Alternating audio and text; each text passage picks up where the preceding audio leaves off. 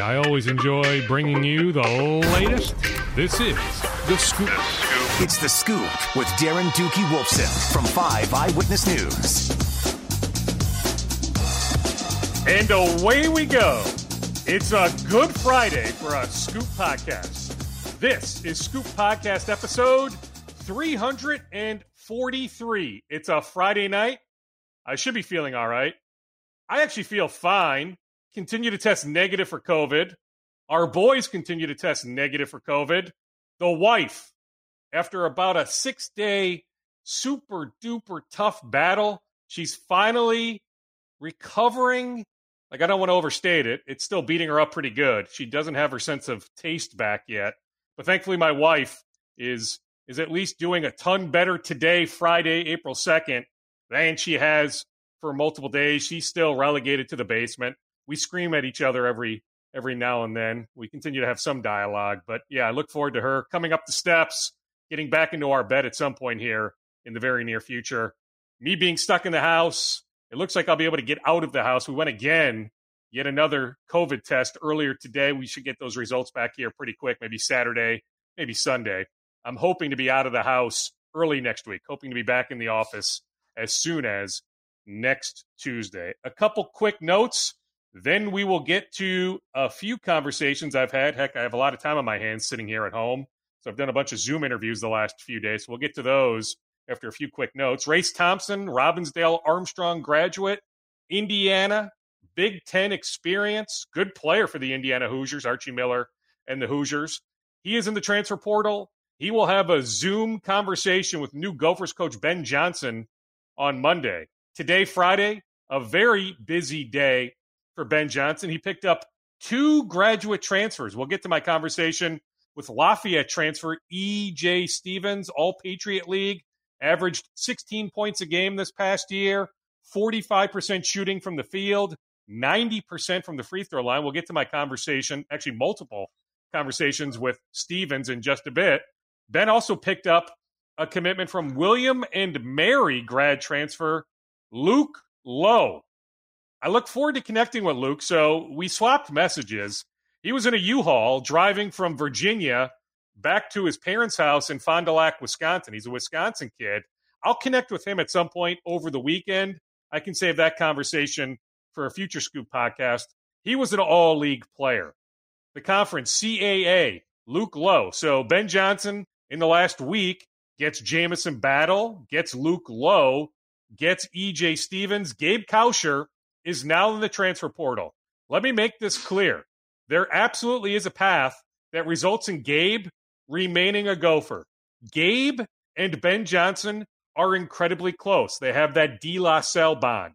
This is something Gabe was weighing long before Ben Johnson was hired. I'll just say this. Being a hometown guy, having the extra spotlight on you, and just not playing maybe up to your full potential and hearing it from fans, especially on social media, but some in the media. And maybe he shouldn't be listening to those folks, but those close to him, have heard a lot of that chatter the last year, and it has gotten to them. I think people conveniently forget when Gabe was a freshman. Think about that NCAA tournament game, the game in Iowa, where he single-handedly beat Louisville. Like, without Gabe Kauscher, Richard Pitino doesn't have an NCAA tournament win on his resume. Gabe Kauscher was brilliant that game. He's been brilliant so many other games. He is their best perimeter defender. But I'm not quite sure Gophers fans love Gabe the way he feels like he should be loved. Yeah, the shooting numbers were down this past year, but he brings so much to the table. Even when the shot's not going, he makes an impact on defense. He's a really good passer, but I think a lot of that got lost in the shuffle. Marcus Carr, because Marcus is an elite scorer. Marcus was always put on this big pedestal, yet we, and I'm guilty of this, rarely, if ever, talked about how Marcus is a sieve on defense. Marcus Carr was a negative defensive player, yet we never talk about that, yet we harp on Gabe not making shots. But bottom line, there is a path where Gabe, even though he's weighing his options, there is a path where Gabe ends up back on the Gophers. Ben Johnson is working him hard. There's some other transfers that Ben is working on. There's a guard from Texas Tech that is a really good player. There's a big man from Creighton Last name Bishop, multiple-year starter at Creighton in Omaha. Really good player. Like, he has a ton of options. The kid from Texas Tech has a ton of options. But Ben is working those kids. Ben is also interested. He's talked to a kid from North Carolina, a transfer. Last name Manley. For more names, go to my Twitter. Shameless plug, my Twitter, DWolfsonKSTP, at DWolfsonKSTP. I have a bunch of names that Ben Johnson has reached out to in the last few days. Quickly on the Vikings, Rick Spielman bypassed being at Gophers Pro Day. I'm trying to remember the last time Rick Spielman was not at Gophers Pro Day, but he wasn't at Gophers Pro Day this week. The Packers GM was. The Tennessee Titans GM was. I can promise you those two teams have interest in Gophers wide receiver Rashod Bateman, who we'll get to here in just a second. But Rick Spielman today was at Oregon's Pro Day. So Rick Spielman was in Eugene, Oregon earlier today. All right, let's now get to a bunch of interviews on this Friday Night Scoop podcast, episode 343. Let me start with my conversation from Thursday with Wolves Pobo, Wolves president of basketball operations, Gersson Rosas. Gersson, did you learn anything about your team last night? I mean, just specifically that game. You guys were down, 13? About 8.5 minutes to go. I think the win percentage for New York at that particular moment was close to 96%. Like, to me, that's a game you guys lose way, and the league does, way more often than not. Like, to me, I actually learned a little bit about your group last night.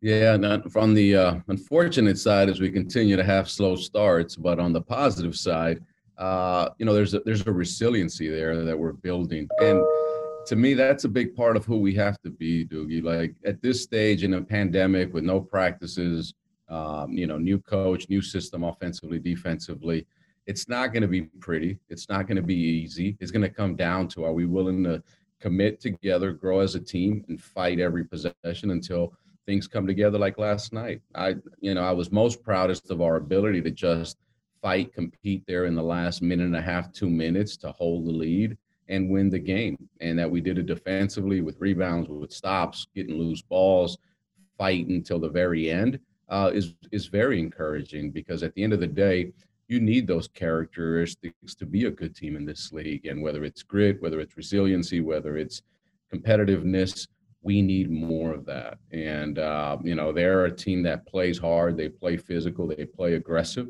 And we were able to fight back. We took punches. We stayed in it. We got back in the game. And when it's your young guys that are taking big steps forward, it's really encouraging.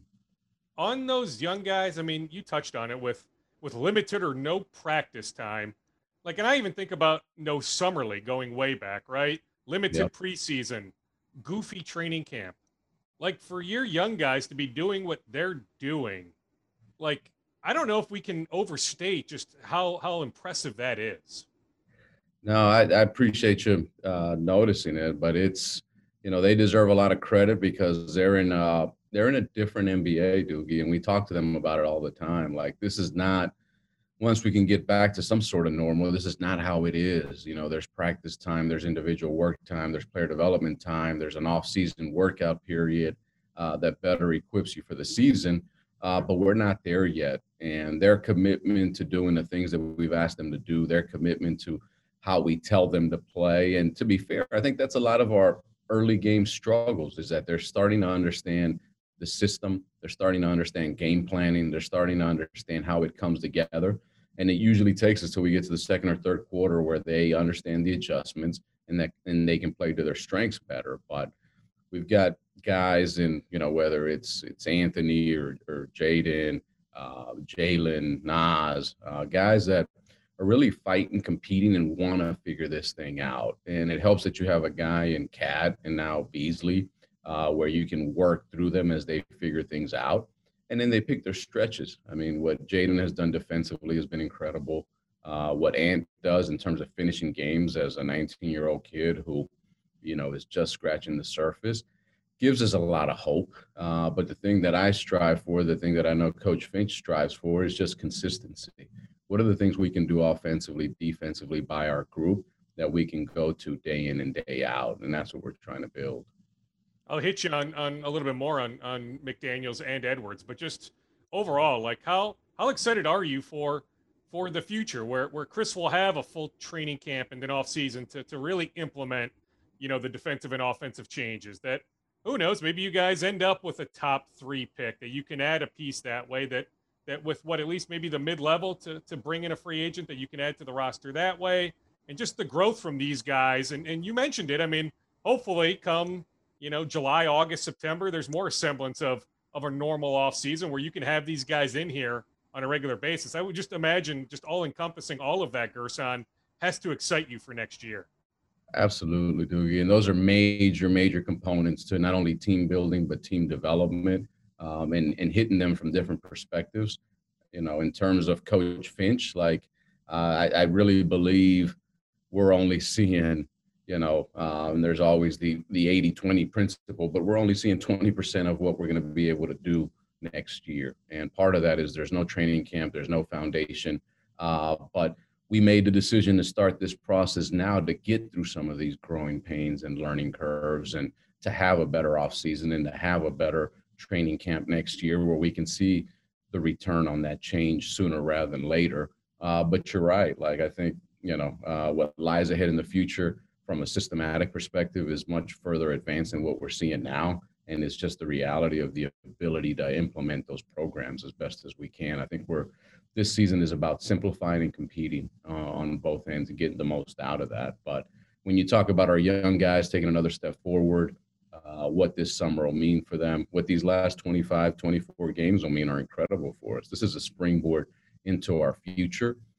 And having Beasley back, having D'Lo back here soon, we're going to get a sense of what we have here and how we can build that out and what we're going to need around these guys to make sure that we can continue to build this program out. But it's part of the development of the program, and whether that's in the draft or whether that's trade or whether that's free agency, we've added talent to the base of this program.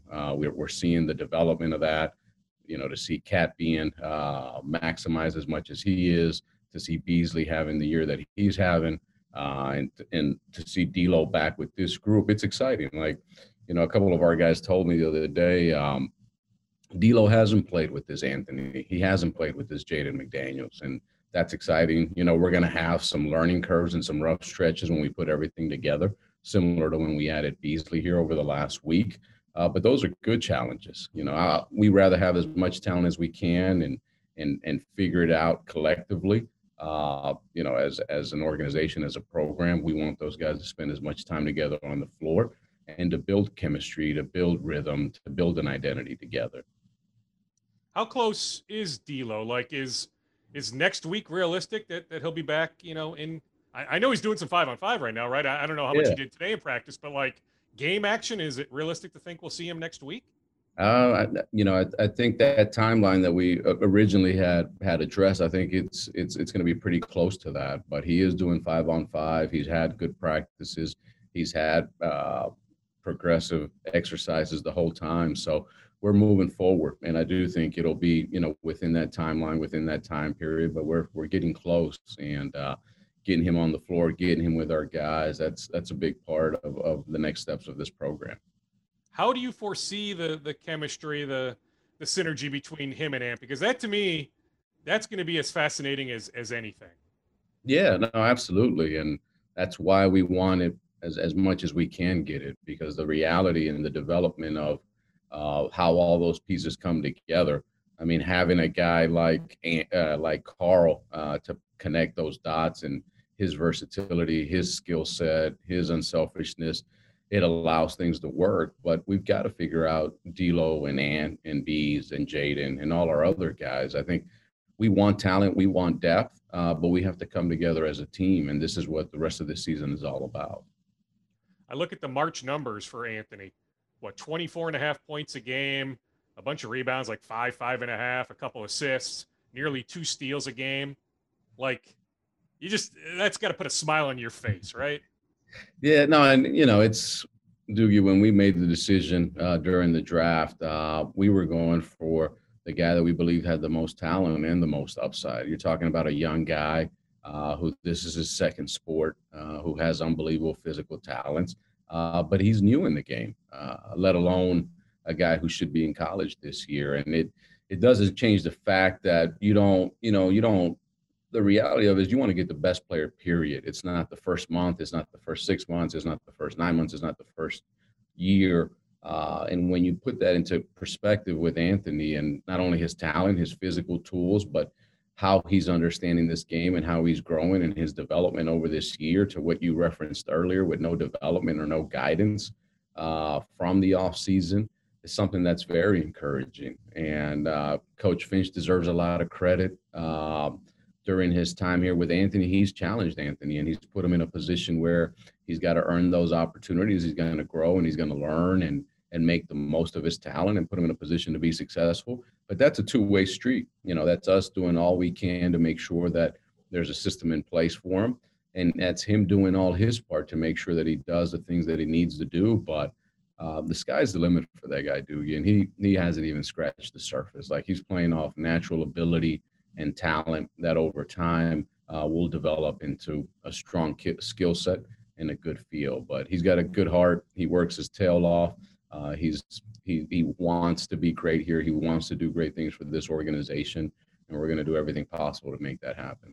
On the good feel, is a lot of that just shot selection that he still has a ways to go shot selection-wise? And just how often do you need to remind yourself, Gersson, that he's only 19? Like, he's still a teenager. You're right. Like, he reclassified, right? Like, he should be a freshman in college right now. Maybe he'd be playing on, who knows, maybe your Houston squad right now, right? Maybe playing Baylor in the Final Four this weekend, right? Like, do you have to remind yourself of that? Baylor. Yeah, no, when you look at, I don't want you to get me fined, but when you look at some of the players in this draft and he's younger than him, it gives you some perspective in terms of where he's at. And he's a guy that played football. He's laid into basketball, like the coaching, the development, the structure part of it.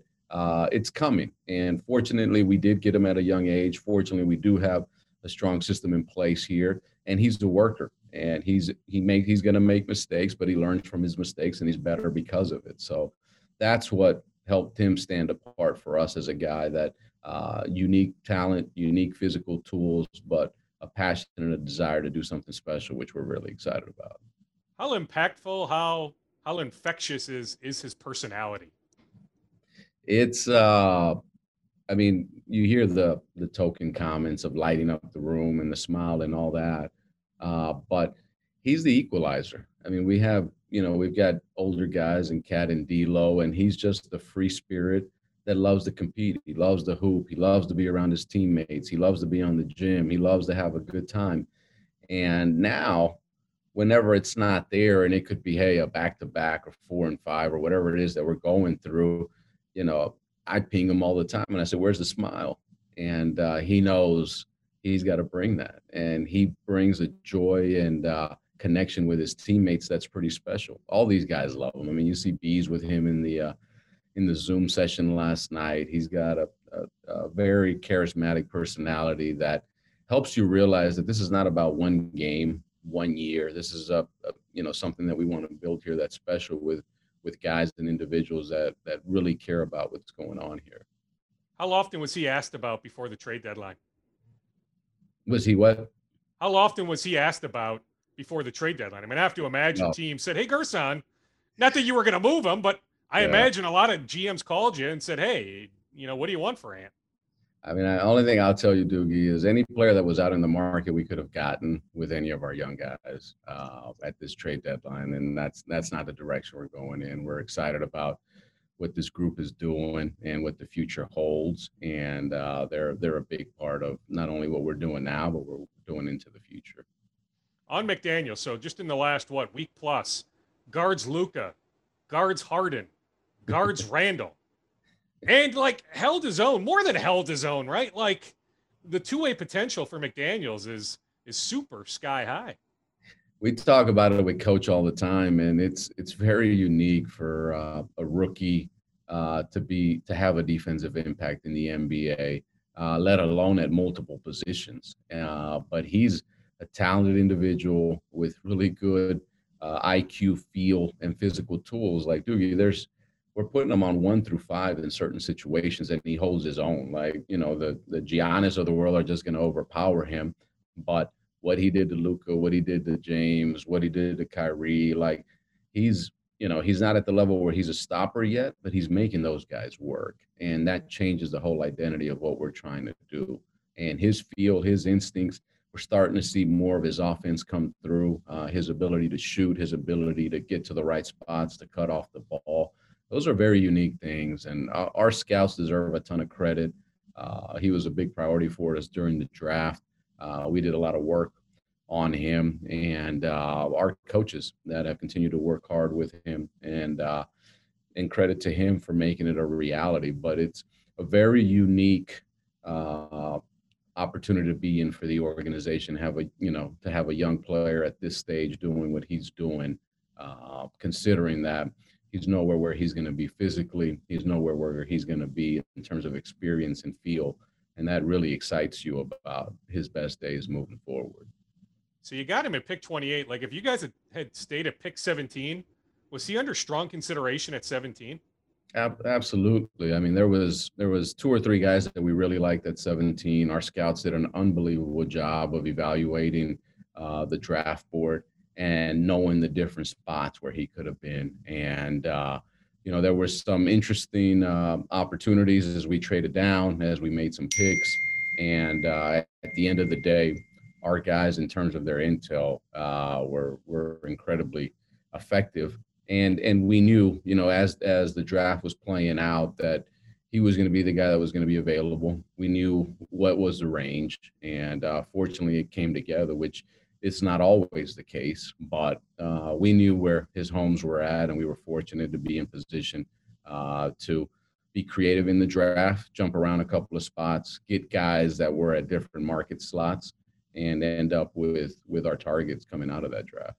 I suppose he offers all sorts of flexibility moving forward, where I get it. A lot of the game right now anyway is positionless, but when you talk about he can guard 1 through 5, like, hey, if you can find the right power forward, great, but maybe he ends up playing some 4 moving forward, right? Like, just that sort of flexibility. Absolutely. And he's a guy who we can pair in different ways at the 4, at the 3. He can defend right now 2 through 4, and potentially 1 through even 5 in certain situations. What he did last night was really impressive against a big physical player. So he gives us ways to play that we haven't had here this year, and it's a credit to him. And he's a two-way guy that offensively is going to make shots and make smart basketball plays. So he really unlocks a lot of our talent, and he deserves a ton of credit for that. How have you seen Cat adjust to the way that Ant wants to play, and how Chris wants to use those two together? I mean, he's such an unselfish guy that only cares about winning. He wants the guys around him to be great because he knows that's going to give him a chance to be his best. But there's nobody that encourages more. There's nobody that believes in the guys more. Like, he's constantly putting those guys in a situation where they feel comfortable being around him. And that's very rare in the NBA with superstars. And he deserves a lot of credit for that. But I think the talent is appreciated. Going into the draft, that's one of the things. Just how a rookie can complement your top guy and your core and your system. He checked a lot of boxes for us there. And the more time they spend together, the more time they play together, the more success you can have together. There's a confidence and a connectivity that grows. That's special. I mean, you saw what they did in the Phoenix game. You saw what they did last night. A lot of guys in Cat's stage, are not going to let the rookie do what he's going to do. And Cat's smart enough to know, hey, this guy can help me win. I'm going to do whatever I can to win. And that's who he is. I'll hit you with a couple more. Jalen Noel. How much, Gersson, has he grown from last year to this year? It's been, to his credit, last year was a big development year for him. And it's a credit to the program. It's a credit to the identity we're building here with the Timberwolves in terms of being a platform to develop young talent. And, you don't always bat 1,000. There's guys that we wish were further ahead than where they're at now. But Jalen is an incredible example of a guy who made the most of his opportunities, whether it was in the G League, made the most of his opportunities this year. And there's always the case when there's injuries or there's guys out, you take advantage and you take the bull by the horns and you don't let go. And that's who he's become this year. But to be fair, Doogie, he's also a guy there's still more in there. And the shooting is special. His feel is growing. We need him to improve defensively. Coaches challenging him in a good way. But we've got a strong core of young talent there that every day we're excited about getting to work because there's talent there, and whether it's a guy like Nas Reed and other guys that have shown flashes, whether it's, Vanderbilt and J.O. and J.C. and those guys, we love the competition. And it probably stacks guys up in different ways when a guy like Ant, when a guy like Jaden has the success they're having. But that's good. We want to have competition. We want to have guys fighting for opportunities. And that's basically what we're going through. Are there any other Washington Huskies that you can pluck in the near future? Well, Mike Hopkins and I go way back. We were actually on the USA Olympic team together. So he and I have a strong relationship. Will Conroy, one of the assistants there, was a player of mine in RGV with the Vipers. So there's a lot of confidence there. And we spent a lot of time with those guys the year we took Jalen and last year with Jaden. And those type of relationships go a long way. And they do a great job in that program. They have a lot of talent there. So it's always going to be a good place for us to look at. Actually, Aaron Brooks was here on the floor with the Knicks yesterday, and we were talking about all the deep talent in Seattle. So, you know how scouts work. We'll always be wherever the talent's at. Absolutely. And you're right. I mean, Seattle, Jamal Crawford and Zach LaVine, and the list is endless. On Chris, so we talked a little bit about Finch, but like, you go so far back with him. Anything about the way he's conducted himself here as a first-time NBA coach, anything surprised you? The man is an offensive genius from my standpoint. His feel is ridiculous. And that just comes from experience. Like, the guy's been a coach for 30 plus years. He's been a head coach around the world for 20 years, been in G League and the NBA. So he's been around these situations. He's been around special players.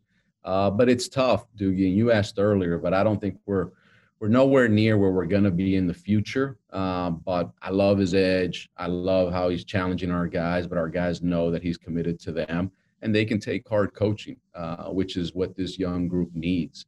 And that's where I think you're seeing the grit, you're seeing the competitiveness, you're seeing a team that never quits, even though we get down. But there's a big picture in mind in terms of their development and our identity. And his ability to carry that load without being able to really get to work at the level he would like to get to work to has been challenging, but fun to watch because he's very passionate about this opportunity and the work that we're doing. What sort of year overseas? Is the pronunciation, is it Leandro Bolmaro? Leandro Bolmaro. You can say it. Yeah. So how's he doing overseas this year? He's having a good year. He's on a very talented Barcelona team, and we've been following him closely. He's another guy who's tough, competitive, two-way player, ball handler, defender with good size. He's got those good Argentine genes in him where the guy just fights and competes and plays hard every game. But it's been a fun year to watch our young guys here and watch him there, see his development, his growth. We're excited. My job is to put as much talent as I can on this roster, and coach's job is to bring them together as a team. So we're all working hand in hand to make that happen. Do you have any anxiety heading into June 22nd now that we know June 22nd is lottery night? Gersson, there are fans out there already like on edge. Like, they just June 22nd, and we're months out, but like they can't help themselves. Hey, Doogie, one thing I've learned, I've been in the league almost 20 years. You respect the game. You handle things the right way. You don't mess with it. And at the end of the day, what's going to happen is going to happen. You can only control so much. But the trade we made is, it comes with the pick. It's the cost of doing business. And whether we move that pick this year or next year, we're in a position now with our young core and with our vets to move this program forward. And we're a lot better off than we were in the past. So to me, that deal is done. At some point, we'll move that pick and we'll move forward. And whether that's this year or next year, but we've got too much work to do. We've got too much we're focused on, and we'll continue to do everything we can to be the team that we want to be here sooner rather than later. Did you send a scout to Indianapolis, or is scouting just so weird right now? No, we did. We're fortunate. There was some safe platforms where we could have our guys travel and have our guys take a look at it. But we've been, whether it's regional guys, whether it's, we've been fortunate. We have some guys that are in the profile of having gotten the vaccine earlier. They were available to scout through the year. So We've done our due diligence. It's good that we have a draft day in advance, so we'll be preparing accordingly here on the way to that date. But it's business as usual, as normal as we can make it in this unnormal world right now. Gersson, thank you. So did you say we have a lunch bet or dinner bet? So I've got Baylor, you've got Houston? Jeez, man, I've got I'm all in on Houston, so I'll take all the bets, man. I'll see what happens Saturday night, but it's been a great. Kelvin Sampson is a close friend of mine. To see him do the work that he's done, that group has been so resilient. There's a lot to look forward to Saturday, but Baylor's a very strong team, so it'll be a fun night. I mean, in hindsight, I mean, looking at why he got dismissed from Indiana, I mean, it's so laughable, right? Like, so innocuous when you think of everything, right? Like, so weird. I mean, he's such a talented individual, and the realities of college to the NBA, and having worked with him and know what type of individual he is. It's just, you see it, Doogie, more than I do, but it's the craziness of all these levels of sports. And at the end of the day, you realize what it is, and he's here with another program in the Final Four, having the high level success he's always had, doing it his way, which is greatly appreciated. So I'm cheering hard, both as an alum and as a friend. It'll be a fun weekend. It's great to have March Madness back. It's great to see these kids on the court competing, and it's fun for all of us. A little bit more of normalcy for all of us. Gersson, thank you so much. We'll certainly be in touch, okay? I'll give my best to you and all the family, man. Look forward to catching up soon. We will. Thank you, Gersson. All right, take care. Okay, take care. Bye-bye. I appreciate Gersson's transparency. Heck, I got a text message at like 3 o'clock on Thursday. Hey, you interested in talking to Gersson? I thought, yeah, we'll make it happen Monday, Tuesday, Wednesday. Then I was told, hey, he'll do it like in 30 minutes, 40 minutes. So everything happened really fast, but I always enjoy my conversations with the Wolves boss. All right, we'll get back to basketball in just a second, but I caught up earlier today with Rashod Bateman, Gophers wide receiver, has a chance to go. I mean, after that pro day performance, a 4.39 40, he was super impressive. Like, it's a really good wide receiver class. The kid from LSU is a top 10 pick. You've got the Heisman Trophy winner from Alabama that likely goes, top 10, top 15. There's the other receiver from Alabama. So it might be hard for Rashod Bateman to go first round, but he'll be in that mix. Like, if he doesn't go late 20s, mid 20s, early 30s, he should go early in the second round Friday of the NFL draft. Rashod Bateman is going to make some NFL team very, very happy. I caught up with Rashod earlier today. He is starting a new charitable initiative. So we talked about that, how important it is for him to give back, but we talked plenty of football as well. Here's my conversation from Friday morning with Rashod Bateman. Rashod, I imagine you've had a lot of cool weeks in your, 21 years on this planet, right? Like, I think about Outback Bowl week. I think about, heck, your first week as a Gopher, your first week after scoring your first touchdown as a Gopher, any number of weeks, during high school, before high school. But I have to imagine this particular week, knocking pro day out of the park and announcing your charitable initiative with your dear friend Brax, that this week has to rank right up there. Am I right? Oh, for sure. This week was a big week, with pro day, with the stuff that we're doing with Brax. It definitely was an exciting week. It feels good to get pro day out the way. I went out there, did what I needed to do. But also, showing, just giving back to the kids, such as Brax, and, being positive and helping out in any way positive. Take us through. So for those who aren't familiar with Brax, tell us about your connection with her and what you're trying to accomplish. Brax, I met her through Gopher football. She came to us. She's been around the facility, around the players a lot. A lot of the players were immediately attracted to her just because how strong she is and battling through cancer the way that she has. I remember before we left and went to Tampa, she came and spoke to the team. She had written out this long letter just telling the team how much she loved us and wishing us the best of luck. And that game in Tampa was played for Brax only. We went out and we won that game for her. But back here, I got it up behind me. We're doing this. We connected, me and Brax did, and her family with my agents and stuff like that, to figure out a way to raise money to her fundraiser and her campaign. That way we can give back to the kids that need help. It's important for Bratz, to help those kids out as well because they're going through the same thing that she went through. And for me, I've been blessed with this opportunity to give back. And, it's very important to me that these kids have somebody there in their corner as well. When did you realize, Rashod, that giving back is so important, that it's way more about others than it is about you? I just think it comes from like being, especially from my mom, being from Tifton, Georgia. Not a lot of people, make it and are successful in such a way that, hoping that I am soon going to be. But and also like giving back to my community as well and find ways to do that. But it just gives kids hope because I wish somebody was able to do that for me and like my friends back at home. So just being around Tifton, coming from Minneapolis, seeing things, learning about things, just growing in that area has been very important. As important as Brax is to you, like, just what's that bond like? Like, I have to imagine, like, you uplift her, but she also uplifts you. Right. I know Brad's look up to me, but at the end of the day, I think I look up to her way more than she looks up to me. Um, I have not once been through anything that she's possible went through. No matter what, that girl, she keeps a smile on her face, and she's the most positive person that I've probably ever met in my life. And just seeing her do that motivates me to stay in a positive way because your life can change in a flash of seconds. So just watching her being who she is, staying positive, definitely encourages me to be the same way. And her cancer battle, it's nearing a conclusion, that her chemo wraps up here before what, the month of May is over. So, like, the countdown is on days wise, that her lengthy battle here, all the chemo that she's been through, it's almost over.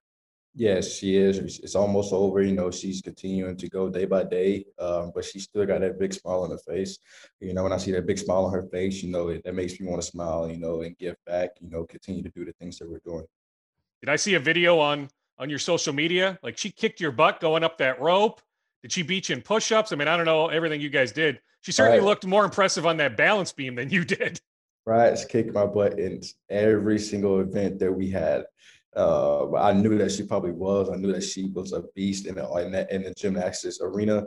So, I wasn't even surprised. I wasn't shocked at all.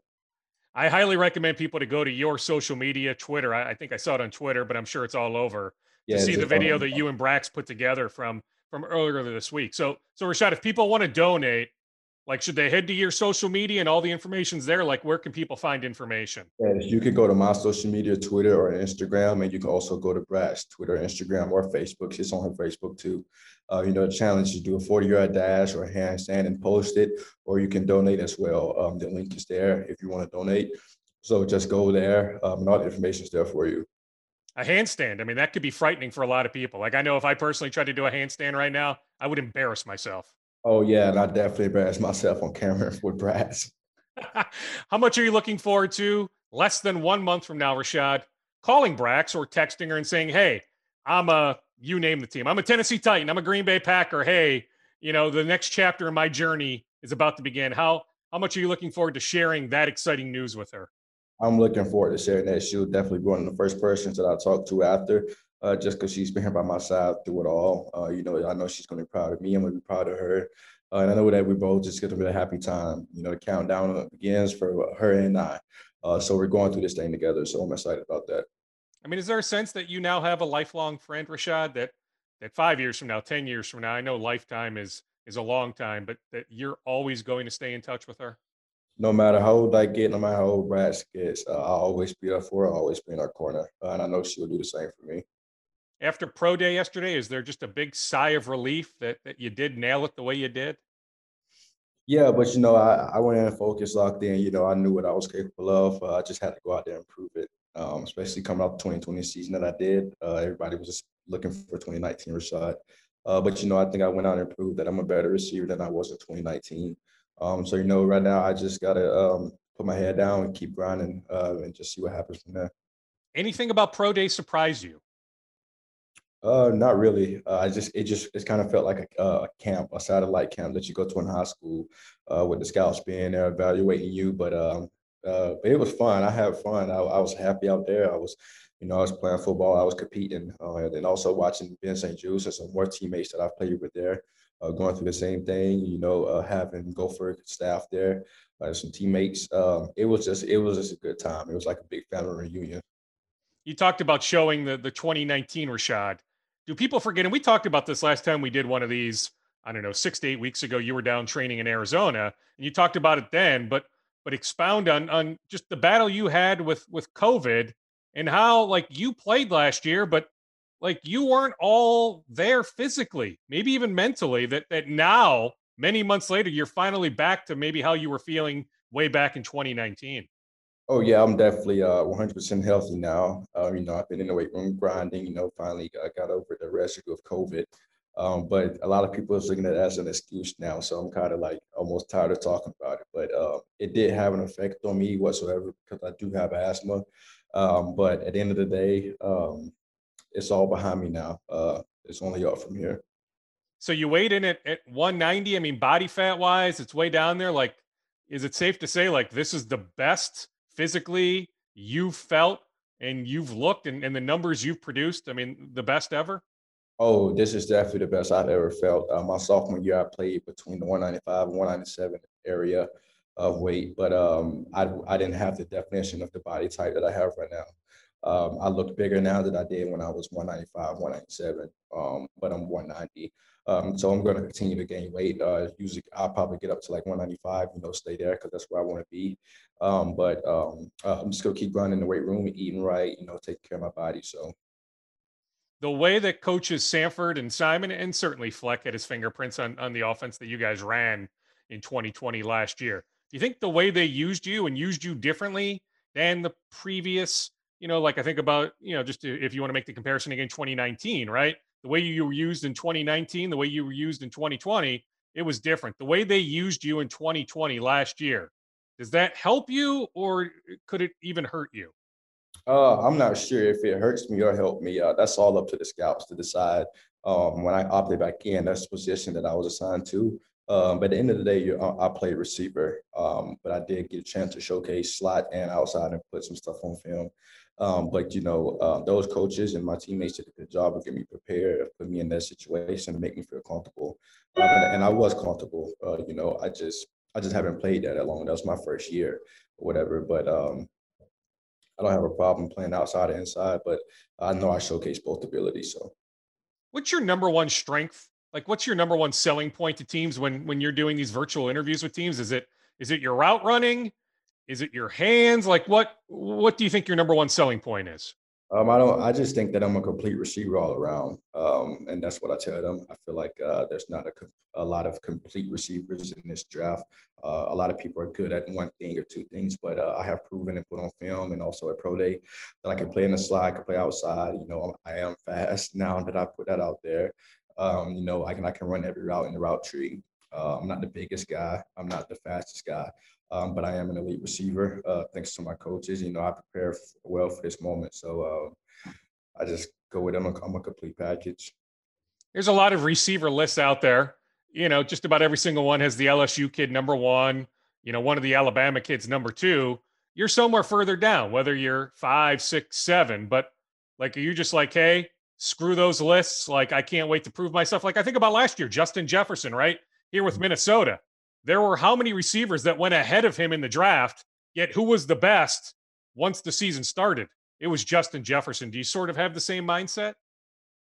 Yeah, it's kind of in there, but like it happens all the time. Those guys get paid to rank, they get paid to talk about whatever they want to talk about. So I don't get too much caught up in those things. And a prime example of that is DK Metcalf, and he's someone that I looked up to that he was almost a third round draft pick. Now he's top 3 receiver in the league right now. And everybody's, oh, I let him slip. And Justin Jefferson is another prime example of that. Tyler Johnson is going to be another prime example of that. So I don't get too much caught up in that type of stuff. My dream is to play football at the most competitive level, no matter what round I'm taking in, no matter how much more money I'll make. That's not what I'm playing for. I'm playing because I love the game of football, and that's always been the reason. We talked previously about your connection to OBJ and that relationship forming, but with DK, when you brought him up earlier this week, that was the first time I had heard that bond. So tell us more about how you and DK have connected. Just him being out at EXOs at the same time, training and working out around the same time as to come by guys. We say what's up. We had some conversation. He just give all the guys there some advice. DK is a very humble guy. Just getting a chance to meet him and getting advice from him as well, and just seeing how he's done in his career thus far. And I know he's just going to continue to excel just because he's hungry, just like everybody else. He's been doubted all his career, especially, being injured, leaving Ole Miss. But he just went out and proved everybody wrong, and that's something that I just look forward to doing as well. I don't know why the speed questions were out there. I mean, really, like if anybody just watched the film of you, like those speed questions should not exist. But you've acknowledged that those questions were out there. But are you happy now that those questions seemingly have been put to bed after what you did yesterday? I'm not happy, mad, or sad. I don't have any emotions about it. I'm just proud that everybody knows that I'm fast now. So maybe they can hush about that. But now it's my body weight. So now it's like something wrong here, something wrong there. But, that's always the case. So I'm just going to continue to grow and develop as a man and as a receiver. I'm just taking it one day at a time like I always have. Are you grateful that there aren't any character questions, at least? I mean, if they want to nitpick weight or height or anything like that, but that that your character is A+? Oh, I know that my character is A+, and it always will be. That comes from me being raised the way I was by my mom, and then coming up here to elite university, getting around elite people, coaching staff, players, just being around this Minnesota community has definitely helped me with my character. So that is never be a question that I'm concerned about.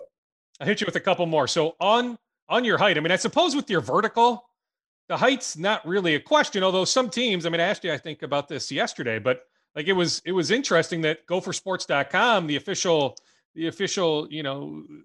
website had you as 6'2", but as you said, I mean, you've never been 6'2", but I imagine at your height, 6 feet and 3/8 inches with your vertical, that height shouldn't be a concern. No, height shouldn't be a concern. I think that there's guys all across the league that has proven that. Just like everybody's questioning Devontae Smith, he weighs 170 pounds.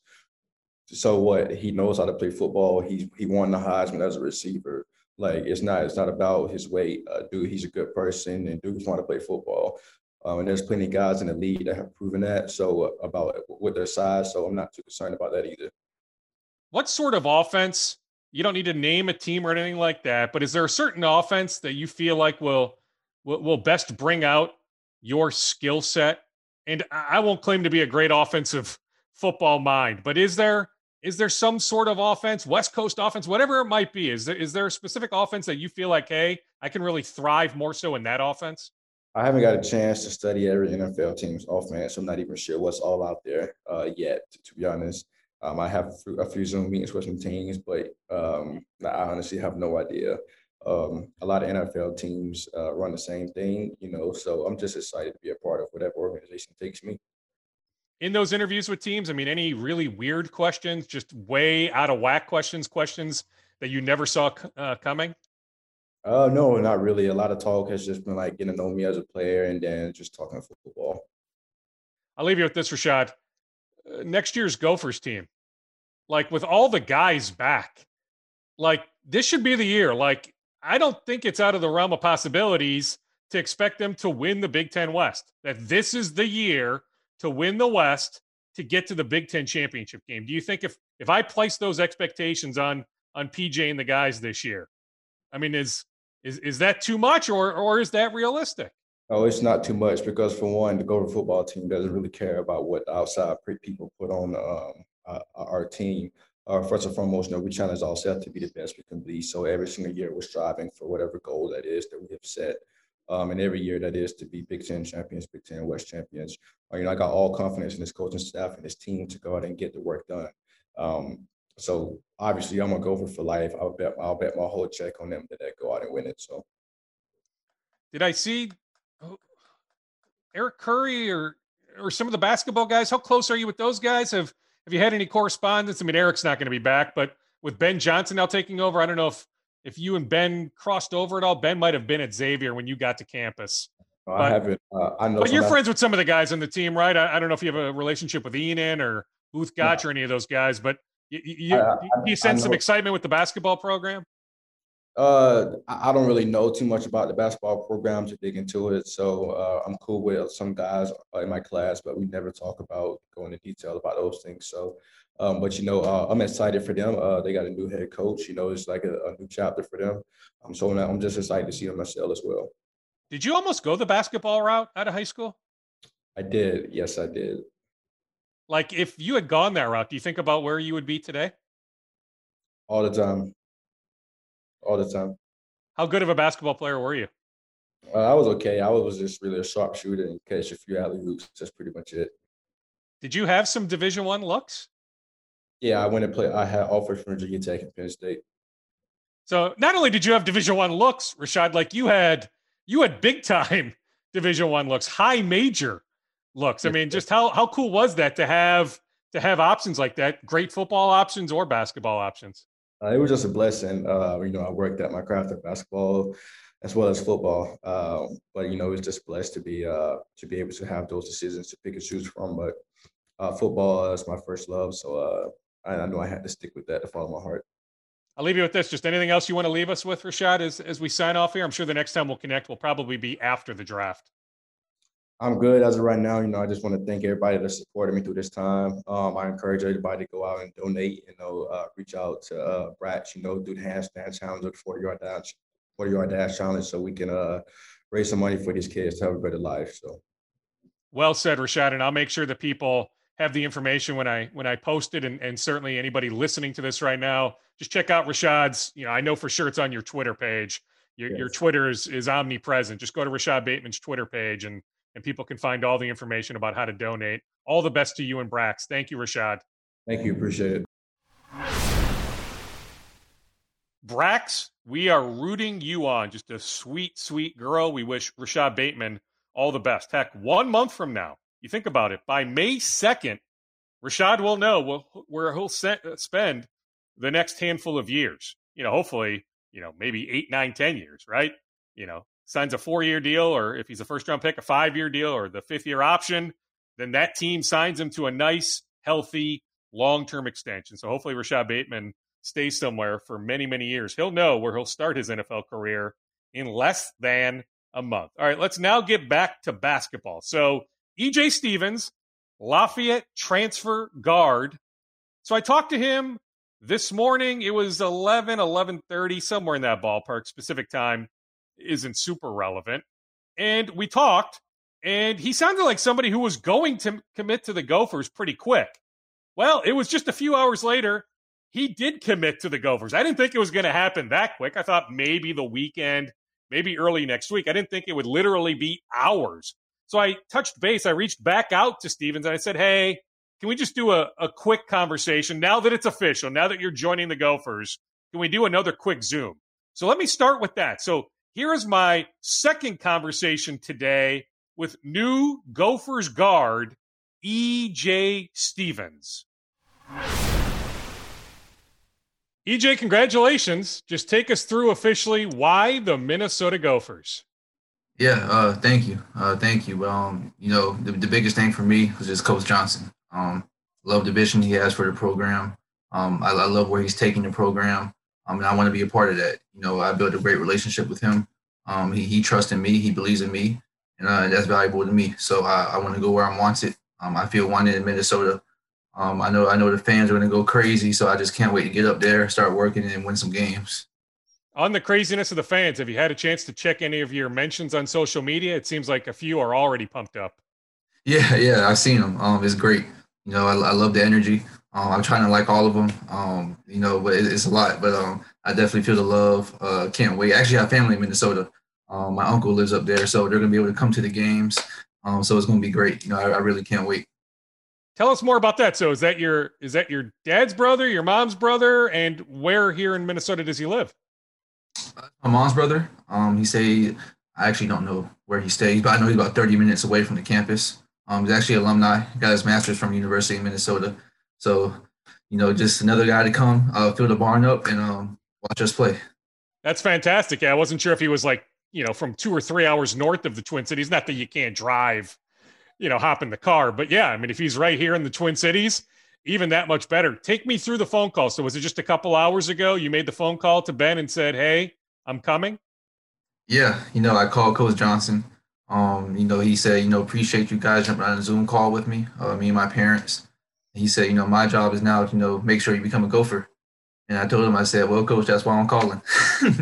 So that's why I'm calling. I'm ready to be a Gopher. Just can't wait to get up there. Anything you want to leave us with? I mean, we hit so many points earlier today, AJ, but anything you want to leave us with as it's now official?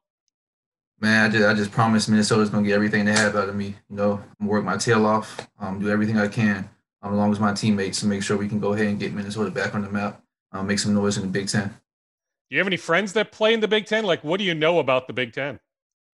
Very physical league, very physical. Probably the best league in my opinion in college basketball. I know there's a guy at Illinois, Trent Frazier. I played against Trent growing up through AAU ball. I know a kid, Mike Smith, actually at Michigan. I played against him when he was at Columbia a couple of times over here at Lafayette. So I know some guys in the Big Ten. Obviously had some success with a Patriot League, Ivy League kind of guy. Hopefully I'm next. EJ, congratulations. Have fun celebrating this weekend. When can you get up here then officially? Like, have you talked to Ben? Have you gotten that far? Do you know when you can come up here and start working out? Yeah, we talked a little bit about it on the Zoom call. Around early June, I believe. Early June. And my graduation is May 30th. So right after graduation, I got to head right to Minnesota and get this thing rolling. So what will you do between now and May 30th? So you'll wrap up classes there at Lafayette and just work out on your own? Yeah, just finish classes up, get ready to graduate, continue to work out, try to get better, get in the weight room, work out with some of my current assistants here, continue to get on the shooting gun, and just try to get my game refined. What's your degree in? Psychology with a minor in religion. Jeez. Holy cow. I mean, I suppose the plan will be to utilize that degree hopefully way down the road, right? That you'll have a good year here at Minnesota, and then hopefully that leads to playing some professional basketball. Yeah, that's the plan. I want to play as long as I can. Definitely play as long as I can while my body holds up. I don't know. Don't got too many years, so want to use those years wisely. Get the most out of it, and then after that, who knows? With a great education, get a career somewhere else. EJ, thank you again. Congratulations. Enjoy the weekend. Celebrate. Maybe not too hard, but certainly celebrate. And we'll see you here at some point this summer. Okay. Yes, sir. Thank you very much. Okay. All right. But now that I have the first audio, and we talked for 15 or 12, whatever it was, we talked much longer earlier in the day. Like I dug deep or tried to dig deep, learn about him, his game, right? I mean, that 4 minutes right there was more about just, him committing to the Gophers, his bond with Ben Johnson. My conversation from earlier today, we dug deeper. So I've got the audio. So here is my first conversation of the day with new Gophers guard. At the time, he had not officially committed, E.J. Stevens. EJ, I appreciate your time. Before we get to specific Minnesota interest, your recent Zoom with new coach Ben Johnson, just take us through why your name is in the portal, why this is the right time for you to be leaving Lafayette. Yeah, well, first of all, I'm very grateful for my time at Lafayette, the coaches, all the people I met. But unfortunately, Lafayette doesn't have a grad program. So I wanted to, with the extra year the NCAA is giving us, try to pursue a master's, work on my master's degree. So unfortunately, I had to leave Lafayette because of that. Play at a higher level of basketball, a little higher level than the Patriot League, some competition, and just experience something different. Was there any consideration to going pro? I mean, making money somewhere, whether that was the G League, somewhere overseas? Did you consider that option? I thought about it a little bit. Some agents were in contact with me throughout the course of the year. I thought about it a little bit, but I wanted to, use that last year of basketball NCAA has given us, try to work on my master's. So that's the decision I made. Plus, is there a thought process that you playing somewhere on a bigger stage, whether that's a high major or Loyola Chicago, like I guess we define that as a mid-major, but to me, Loyola Chicago, what they've accomplished, I mean, that to me is also a high major, but I guess quote unquote, I guess it would be a mid-major. But is there something to be said about just showcasing your skill set on a higher level and then, pursuing a pro career thereafter? Yeah, definitely. I definitely think that'll help for sure. Some of the agents said the same thing. Especially the markets haven't been as good because of COVID. So maybe not getting as good as a contract as you would like. So they said going actually the extra year would probably help me, whether it be playing at a higher level, putting up better numbers, and because the markets will be better over there. So take us through just what kind of player you are. If you had to write a scouting report about yourself, I mean, we can all go to YouTube, we can see the clips, but I'd be lying if I told you, EJ, I've watched a full Lafayette game. So, right. if I were to watch a full game, what sort of player would I see? I say you're going to see a two-way kind of three-level scorer kind of guard. I love to play defense. I value defense a lot. I know it's kind of cliche, but I really do think defense wins championships. So that's something I pride myself on. I think I can score at all three levels. I think I can get downhill, get to the cup. I love the mid-range game. A lot of people say it's a lost art. I love taking a mid-range shot. Still got a lot of work to do on my three-point shot, 32% this year, but I can knock it down. So I'm still continuing to work on that, but definitely I can knock down the three ball for sure. On the 32%, because I was actually just getting into some debates on Twitter. There's a shock with Luke Lowe, who just committed to the Gophers. So a lot of fans look at Luke. I don't know how familiar you are with Luke or not, but as a junior, he led his conference in three-point shooting, 44%, 43.9%. But his other 3 years, all three were below 30%. And I said, I need to do a deep dive. I don't know. I think if you lead your conference in three-point shooting for a full season, to me, you are an elite shooter. Yeah. But I guess I don't know. So how do you look at your 32%? Was some of that shot selection? Did you take some shots at the end of shot clocks that maybe you wouldn't have normally taken? Just how do you analyze your three-point shooting percentage? Well, for me, I put it in two things. One, it took me a while to get used to the back-to-backs that the Patriot League was doing.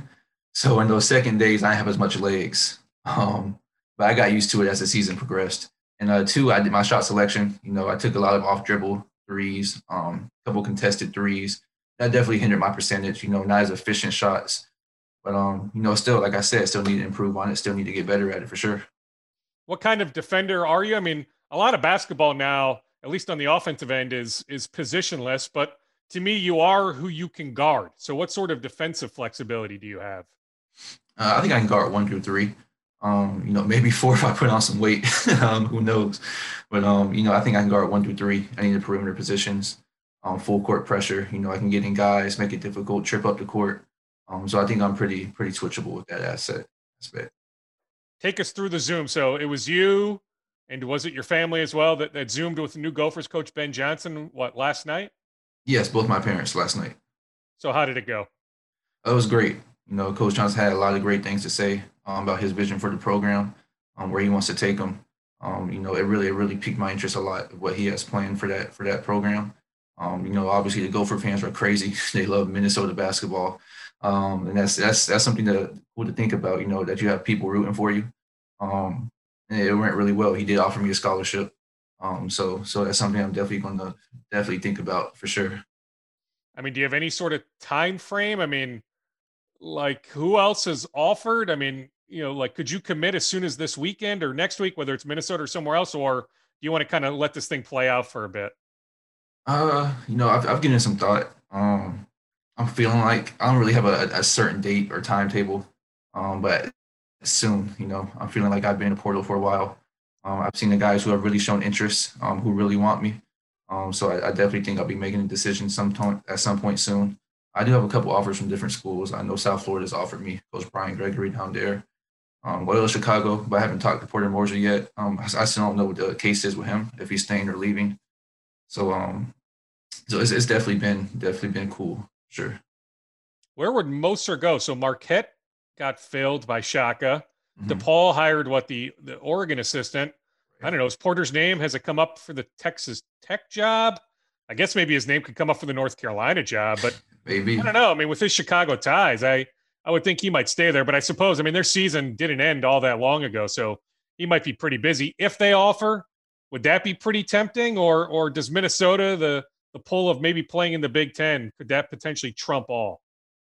Yeah, Loyola Chicago would definitely be enticing, from a Final Four run a couple years ago, getting to the Sweet 16 this year, and they were ranked in the nation. So it's a top 25 program. They really do have that winning culture. He's done a great job over there. Loyola Chicago, Coach Valentine, the assistant, I have a good relationship with him. So, but Minnesota's the Big Ten, the best conference in basketball. So you're going to play against a ranked opponent almost every other night, packed arenas. So it's definitely pros to both. That's the hard part, making the decision. What was the vision that Ben tried to sell you on? Come in, create that culture. He's really, because this is alma mater. He has a lot of pride. He wants to come in, build that culture. Winning culture, bring Minnesota basketball back on the map. Be prominent in the Big Ten. He said it starts with his personnel. Unfortunately, a lot of people left the portal after Patino left, but he said he's not complaining about it. He wants guys that want to be there and want to win, want to compete. And I think we have the same mindset in that aspect. I want to win. Come in whatever it takes, defensively, offensively, just work every day and come in and win. Guys have left, but guys have committed. I mean, just this week, Jamison Battle from George Washington, Luke Lowe committed today from William and Mary. I mean, do you and Luke play?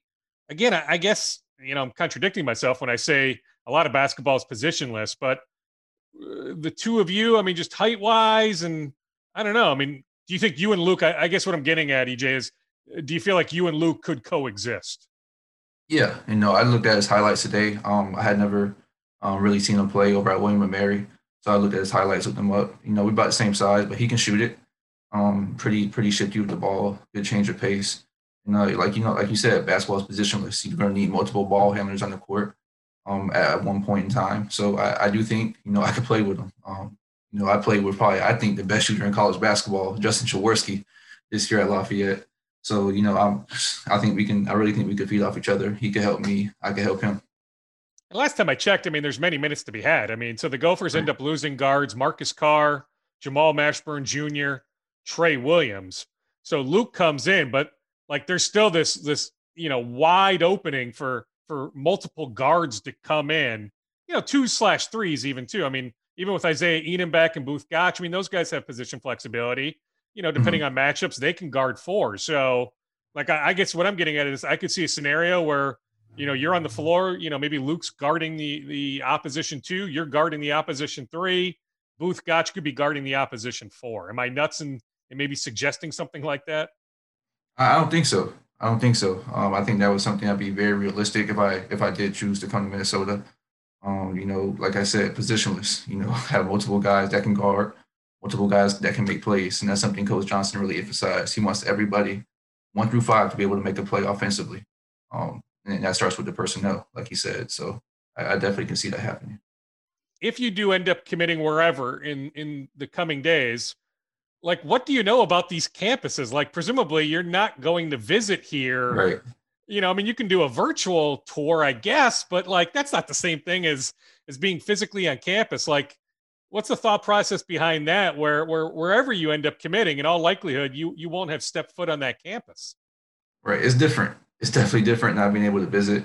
The closest we have is what we're doing right now, a Zoom call.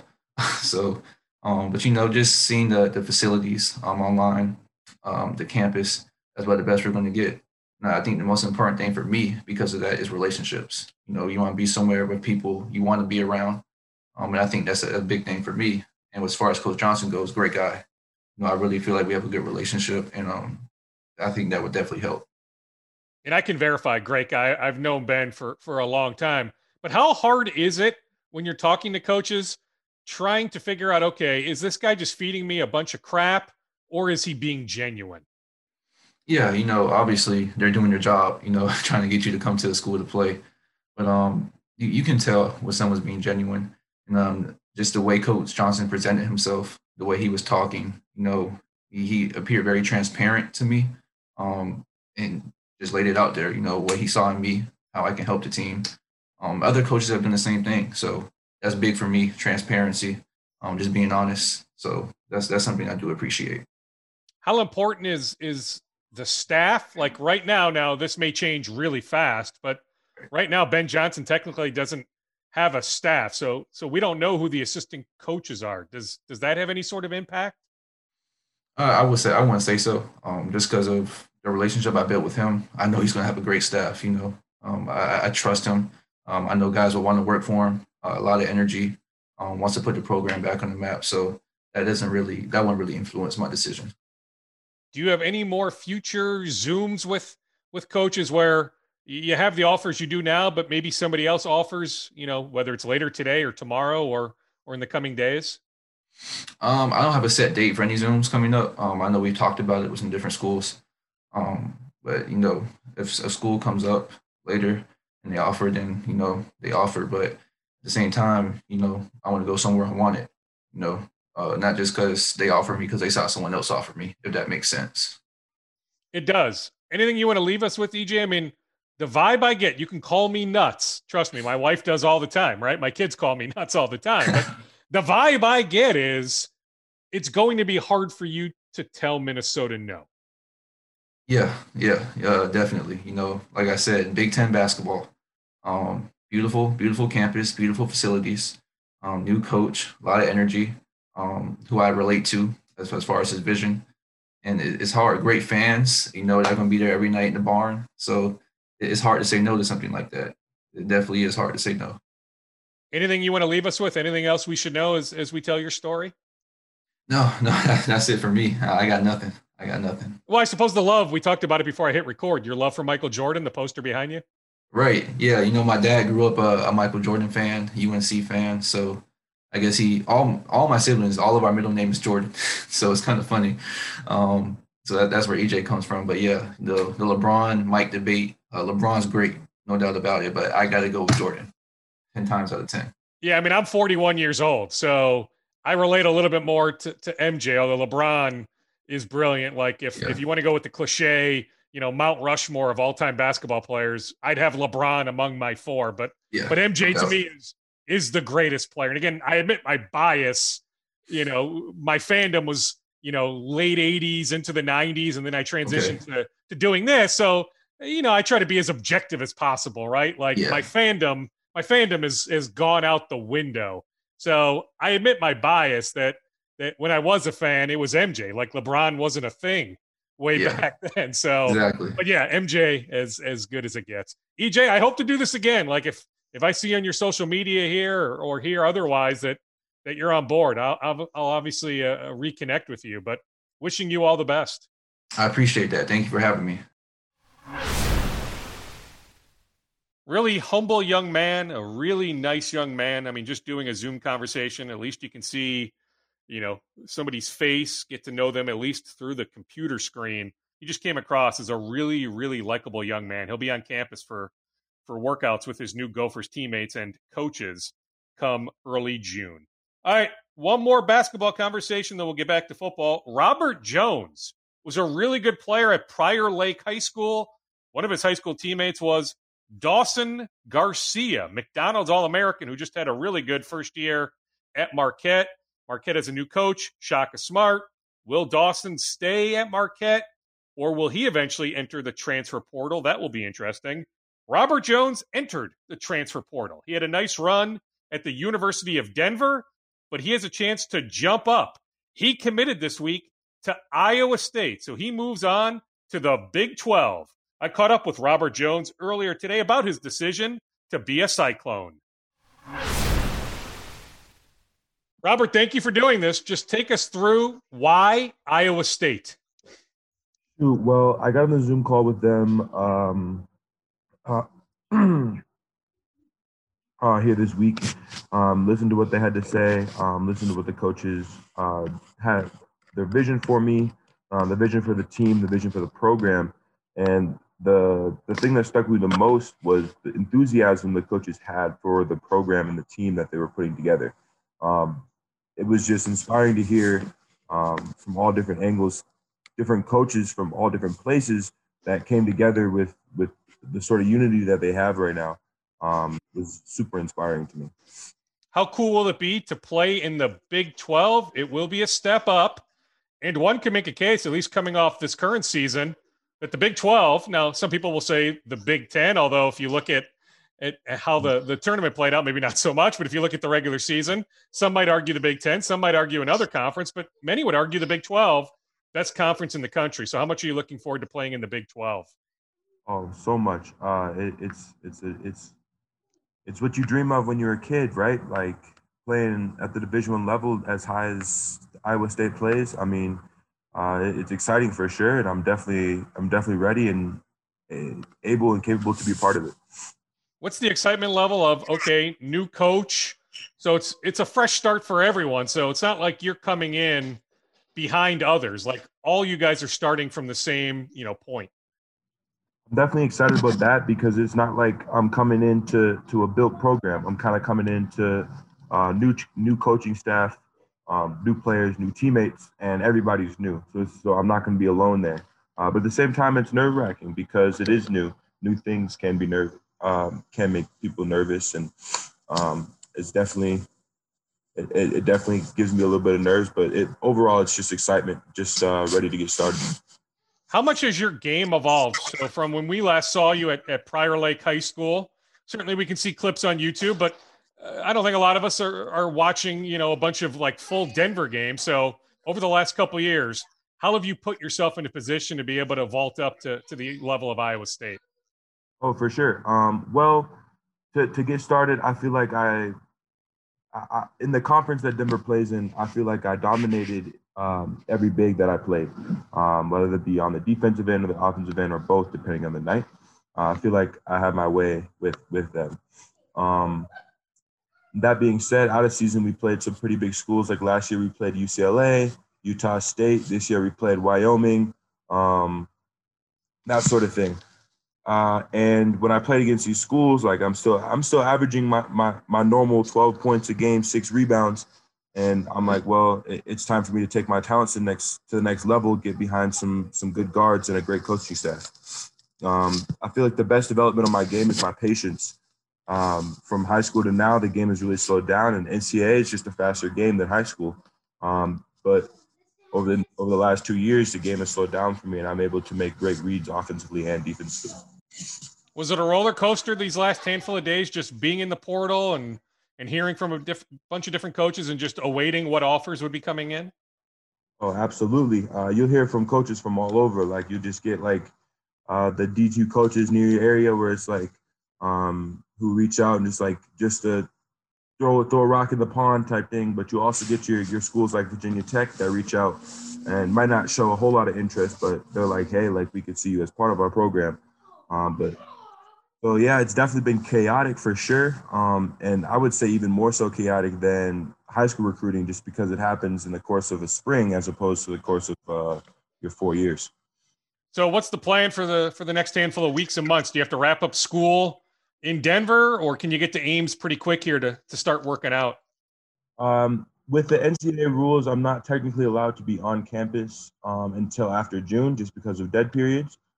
So June 12th is the date I was told as of right now that I can come on campus, live on campus, and work out with the team. But being so close to home from Minnesota, it'll be pretty easy to go down to Iowa State anytime that I'm home, just to honestly just drive away, just check out the campus without seeing the coaches. So yeah, next few weeks, definitely got to finish out school here strong. And I got to find a way to get in the gym since I no longer have practice here at Denver. So your new coach, TJ, like how do you envision him using you both on the offensive end and the defensive end? What you know about his offensive philosophies, the offense he runs, the defensive schemes that he likes to coach and implement. Like how do you see you fitting into what he wants to run on offense and defense? For sure. From what I understand, his style of play is defensive oriented. He likes to get into gaps and play in transition, and the only way to do that is to get stops on D. So I feel like that's why he recruited me the most, is because I'm a big that runs the time down. Like I'm always the first big down on defense and the first big down on offense, just because of you get easy stops and easy buckets that way. I feel like that sort of fit is what he's looking for, somebody who could really run around the court and get some stops on D and then get out and transition on offense after being as tired as you can be as playing defense in the post and on the perimeter. Are you a better offensive player or defensive player? That's a good question. I'd say I pride myself on defense more. That would be my answer. So your offensive game is evolving. Like, where do you need to improve on the offensive end? Like if you're thinking a couple years down the road, wanting to play professional basketball, where does your offensive game need to evolve to get to that level? In order to play professional basketball, I feel like the most important step for me is expanding my range. But I feel like that's something that most bigs say. So the key focus for me coming into Iowa State next year is to get a package of moves down where I have my go-to moves and then a plethora of counter moves out of that go-to. So whether that be in the post, off the dribble, or on the perimeter, I just got to have things that I can go right to and get like easy scores off of without thinking about it. How cool was it to follow your buddy, your former teammate, Dawson Garcia's happenings in his year at Marquette? It was awesome to see the success that teammates had. I mean, it was Dawson was successful was very successful as a freshman at Marquette, and my other teammate Tyree and Nacho had just the same, if not more, success at North Dakota this year. So both of my teammates had great success, and it was phenomenal to follow them, especially having Tyree in my league. I mean, you talk about that threesome. Like, do you think about, what could have been that you guys certainly made a nice run, but like, do you have any regrets about maybe not hoisting a state championship title? Absolutely. Every day I think about how our team, how good our high school team was. I mean, we have 2 Division II players and 3 Division I players all in the starting lineup.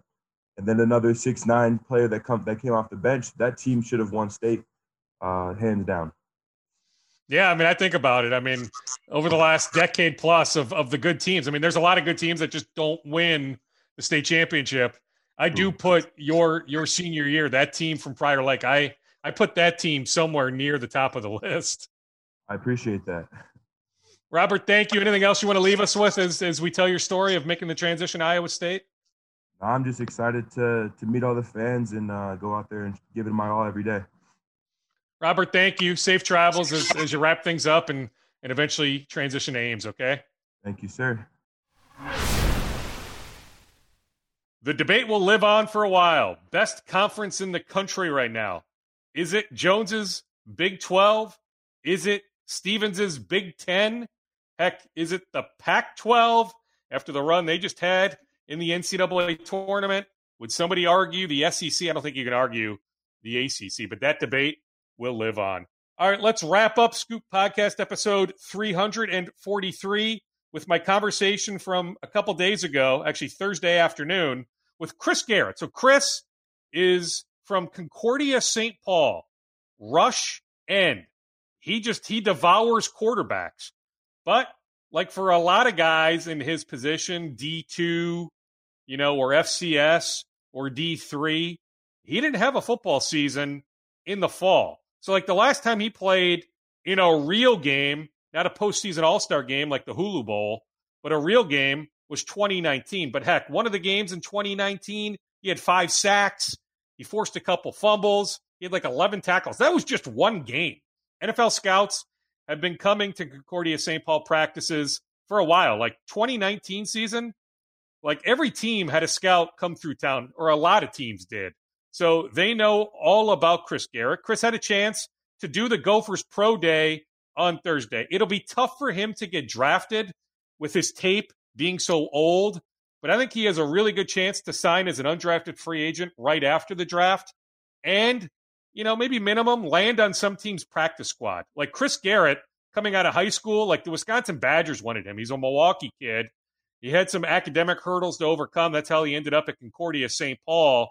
Wasn't able to play in the Big Ten, but like coming out of high school, he was a Big Ten player. Then he ends up at Concordia St. Paul, just dominates, and he's got one heck of a life story. We didn't dive too deep into his full life story. I did a TV story for Channel 5 a couple years ago on just his background and his brother. He's got a brother that plays for Concordia St. Paul and just the tough upbringing they had. Chris recently got married. So he's ready to transition. He's ready to move on to a professional career. Life is coming at him really fast, but he's really happy. So anyway, he was at Gophers Pro Day. 31 teams had scouts at Gophers Pro Day on Thursday, so they had a chance to watch Chris Garrett. So I caught up with Chris after his Pro Day performance. Here is my conversation from Thursday with Concordia St. Paul NFL draft prospect, Chris Garrett. Chris, good to see you. Just take us through how today's Pro Day went. Yeah, it's good to see you too. It was different, a little out of my element, but it was fun. It was fun. They tested, the 40, Eldro shuttle, things like that. And my numbers weren't as good as I thought they were going to be. But when it got down to football stuff, I was moving, and I think I impressed, opened a couple eyes. I mean, when you say it was not your element, expound on that. What exactly do you mean it wasn't your element? I'm just coming from a small school. I'm used to not many fans, not, things like that. But it was just we're right in the middle, and you got scouts on both sides, and you just got to take a deep breath and realize where you're at. And, life is good. I mean, did that play a part in the numbers not being exactly what you wanted? I mean, you're right. I mean, 31 teams were there. There were 50 different scouts there. I mean, heck, the Packers general manager was there. The Titans general manager was there. I mean, there were a lot of heavy hitters there. Yeah. I mean, do you think that played a part in maybe you not reaching your numbers, just kind of the mental grind of that?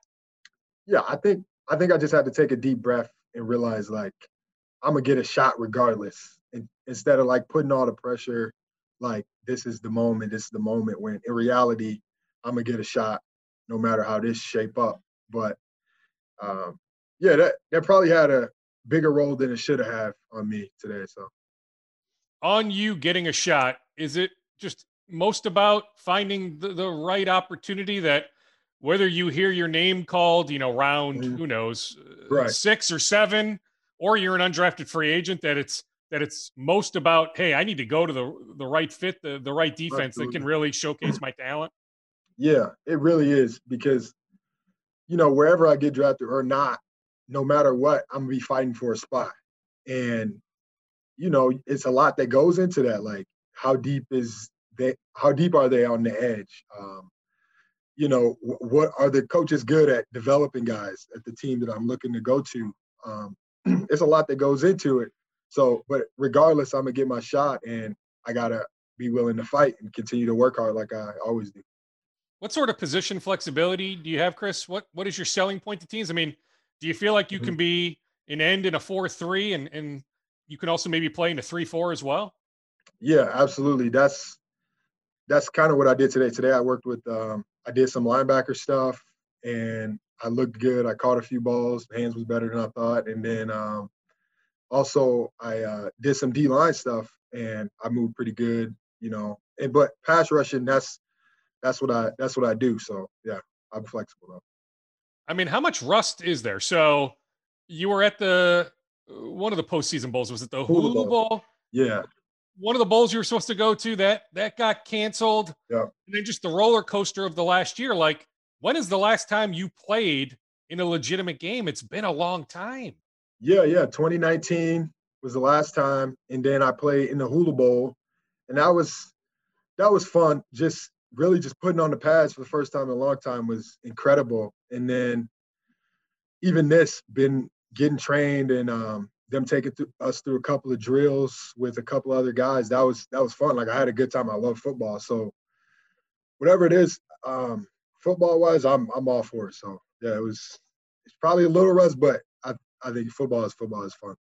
How have you been able to navigate the roller coaster of the last year? I mean, I would think, just from an NFL standpoint, a guy in your position from a smaller school is more impacted than, somebody at, say, an Alabama or a Power 5 school. Yeah, just it's so much uncertainty, and that's just been the thing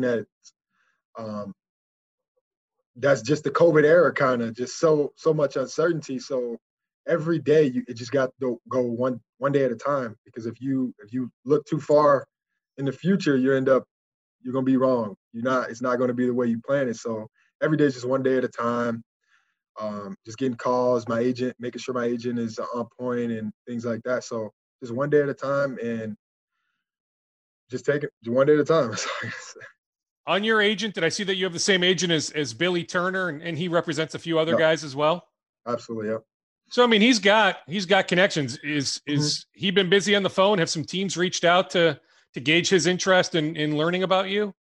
Yeah, a lot of teams have reached out and stated how interested they are in me. They saw my numbers and my production, and they know that I'm a guy. I'm a scrapper. I'm relentless, and I'm a fly to the ball, and I'm willing to learn, and I adapt. So teams know they want it. So he's been busy. He's been working and putting my name out there a little bit more. So Have you had a chance to do any of these Zoom type interviews with teams yet? not yet. It's going to start coming after this. Now they got some of my numbers and they saw me firsthand a little bit more. That's going to start to come out. Is there any talk about, somebody had told me that maybe, you know, some of the folks over there at Concordia we're going to try to organize a pro day maybe as soon as like next Tuesday. Is that something that's still in the works? Absolutely, especially with my numbers not being as good as I know they can be today.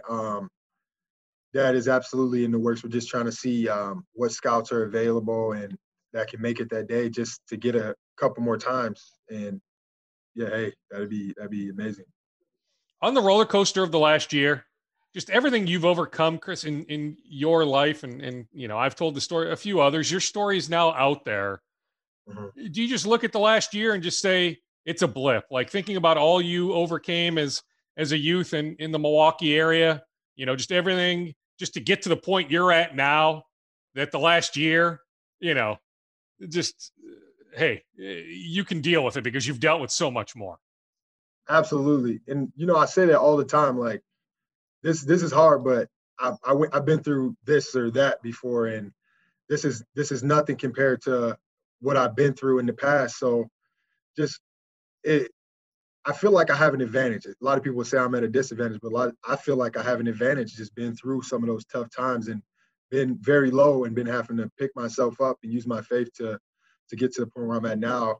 I feel like I have an advantage in terms of my perspective on things. Why is the NFL the right choice now? Because if you wanted to, you could play college football. Yeah. You could stay there. You could transfer up. I mean, playing college football was an option. So why is the NFL the right choice right now?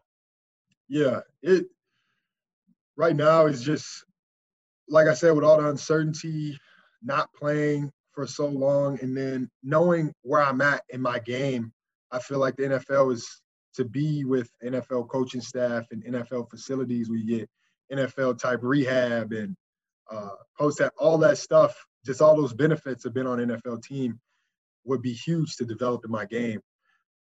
So I thought it wasn't a no-brainer, but it was take a lot of prayer and things like that. God made it really clear, and I'm glad with the decision I made. Are you one that has a chip on your shoulder? I mean, if you Google, you know, best or top, you know, pass rushers in this draft, there's a lot of names. Your name's not on those lists. Do you feel like you have a lot to prove and you are one that plays with a chip on your shoulder? Absolutely. Just I know what I'm capable of, and sometimes in some cases I don't, but like I feel like I can do even more than I think, and I've constantly proven that to myself. And just knowing obviously where I've been and seeing the opportunity that I've been given by God, it's this whole draft process and seeing guys above me go through it. It's definitely huge, and I would say that I have a chip on my shoulder because I know that I'm capable of bigger things, and in the future going to prove that for sure. How much is your dream of playing in the National Football League? How much does it now feel just closer to reality after you went through pro day today? I mean, Chris, you think about it, like 1 month from now. I mean, today is April 1st. Yeah. Like May 1st is the Saturday of NFL draft weekend. Like 1 month from now, yeah, there's a good chance that like you'll know what camp you're going to. Yeah, it's crazy. Like since I've been about 11 years old, talking with my brothers about like, hey, I think we got a chance, not even knowing what it meant. Like, I think we got a chance to go to the league, to go to the NFL, and realizing like I'm in that position now to make this dream come true. It's really incredible, and I can't even put it to words how wonderful this opportunity is, and how just this whole process has just been huge, and I know I'm so blessed. What's your message to teams if they end up clicking, if they Google your name and they stumble upon this interview? Because I'll put this whole interview eventually on on the website. Like, to me, like, would it be just watch the 2019 film? Like, just plop it in and watch me dominate that. Okay, maybe today the numbers weren't what you expected, but last time I checked, you're not playing football in spandex shorts, right? Right. Like, go watch the film. Like, that to me would be it, Chris. Like, just tell teams, plop in that 2019 video. Like, didn't you have a game where you had just one game? You had 5 sacks, you had double-digit tackles, you forced a fumble or two. That was just one game. Exactly. Like, would that be your message to teams? Just go watch the video? Yeah, my message would be like, I'm a guy that if you get, he's gonna work his butt off and he's gonna be relentless. There's not gonna be many guys that's playing harder than I am, playing with more of a chip than I am, and just wanting to grow overall as a person and as a player on the field. You're just going to get a leader and somebody who's going to get better year in and year out, without a doubt. So that's my biggest message is I'm a relentless and I'm going to get it done.